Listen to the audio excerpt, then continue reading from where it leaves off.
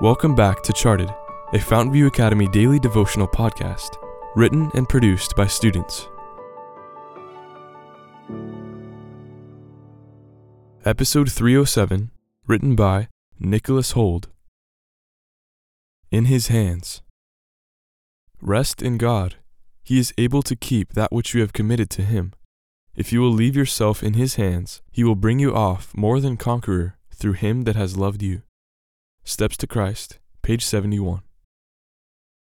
I sat in my dorm room, choking on the stuffy, stale air that possessed a lingering taste of the ramen I had just devoured.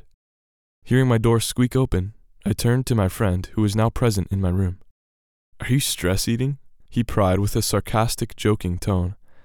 "Way to go, Captain Obvious," I mentally mocked before grunting an affirmative reply. Seeing that I was not in the mood to talk, he soon left me to drown in a deluge of paralyzing anxiety. Itching my overgrown hair, I internally sobbed.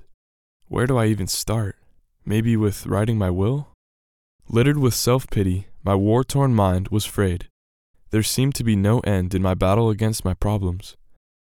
Finally picking up my chapter of Steps to Christ that I had to read for English, I began my attempt to shift my academic mountain with a toothpick.